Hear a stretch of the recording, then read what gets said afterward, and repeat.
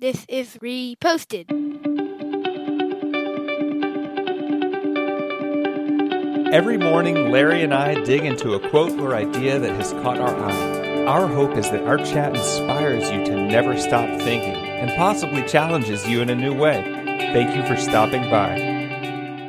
A couple weeks ago, someone I know on Facebook shared a quote from David Platt, and I wrote it down. I'm like, I'm going to talk about this and repost it soon. And forgot about it, and it came back around. And David Platt, according to his Twitter, is a husband to Heather. He's a dad to Caleb, Joshua, Mara, Ruth, and Isaiah. Anyway, he says, 5 minutes into eternity, what are you going to be glad that you held on to that kept you from Jesus? I think this is really interesting thing to think about. And we kind of talk about big picture things all the time on like whether you believe in heaven or you're religious or not. Like you can exchange Jesus for keeping you from whatever's important to you, but like just reflection on what are you focused on? Like if you're in a bad mood and you're angry at your spouse, are you glad you held on to that 5 minutes to eternity? So I ask you, Larry, what are you going to be glad you held on to 5 minutes into eternity? I love that you set up David as a husband and a father to 4 kids. I didn't set him up that way. He did on Twitter. Well, he's one of those big-time Southern Baptist preachers who was like the youngest mega pastor church in the history of the world. Yeah, he has a large congregation. He's 42. He's pretty young.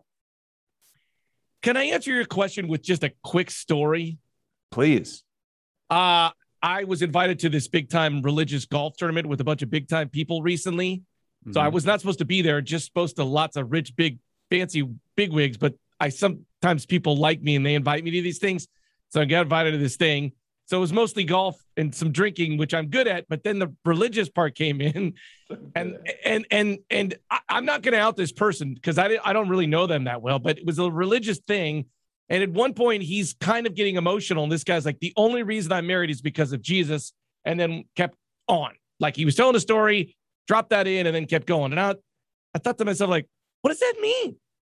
Like, I've been going to church my entire life. I have no idea what he means when he says, the only reason I'm married is because of Jesus. And I came home and I asked my wife, like, what does that mean? She's like, well, maybe you're just substituting for God. And my question about this whole thing you said that David just said, why can't we just say, hey, what is it that's keeping you from being the best you? Why do we got to drop the Jesus into it? Well, because he's a mega pastor and he's got to keep it on brand. And I'm saying that we don't have to use the church for like whatever it is.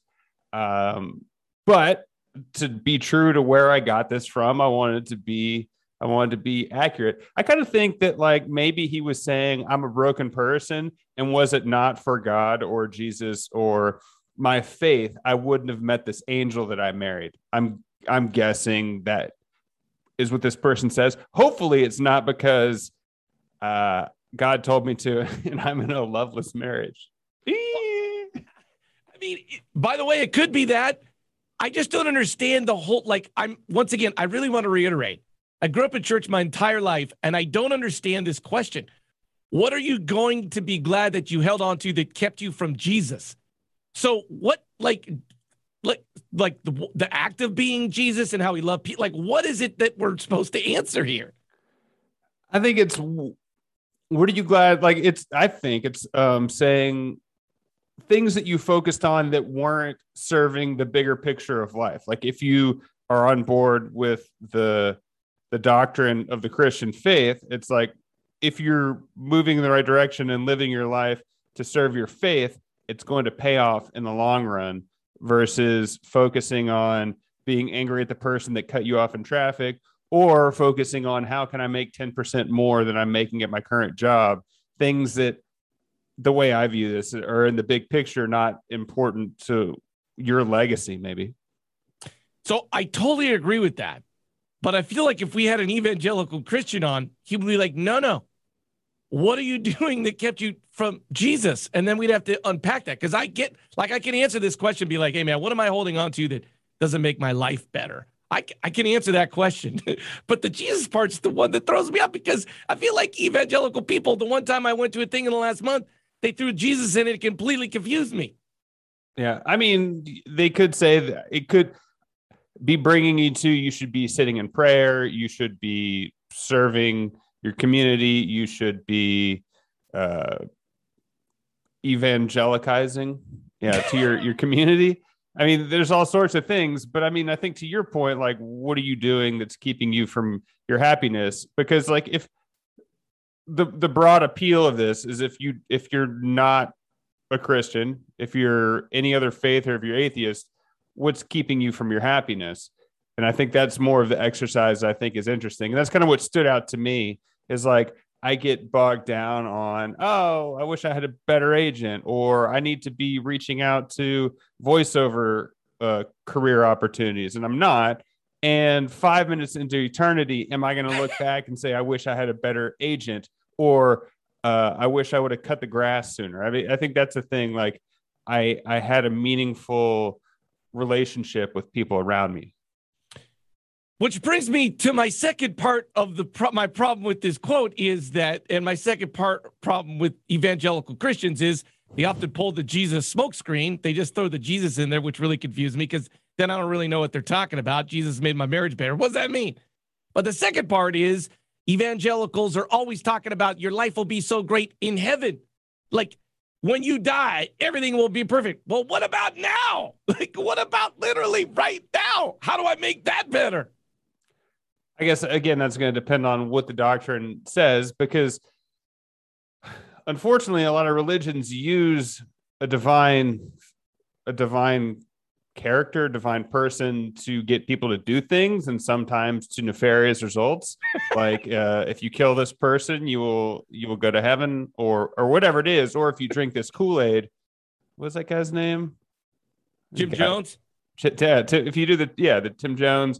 So, I mean, there's all sorts of things. There's the other side of this. I guess I'm choosing to put my blinders on and just ignoring all of the chaos around it, and be like, hey, focus on things that matter. Or, I mean, you could even say, not 5 minutes into eternity, like 20 years from now, what are you going to look back on in the year 2021 that you held on to that kept you from a more fulfilling life? Like, you were really hell bent on making sure that you got the best sour beer you could, and you skipped your kid's baseball game because they didn't have it at Bevmo, and I had to go down to Pleasanton and pick it up. Like, those are the type of things. It's like looking back on a set of time, the things that you maybe put more effort into that aren't important to you.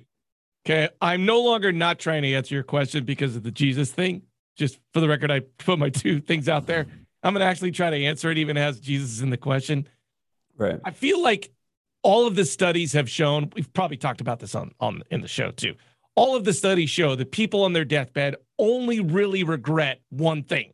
And it's always the relationships that they didn't have. Like, they don't regret money. It's just like they wish they would have spent more time. It's always comes back to relationships for dying people.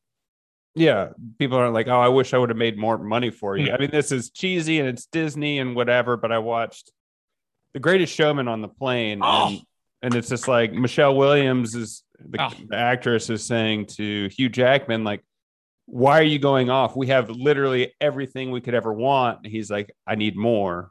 Oof. But from now on, these eyes won't be blinded by the lights.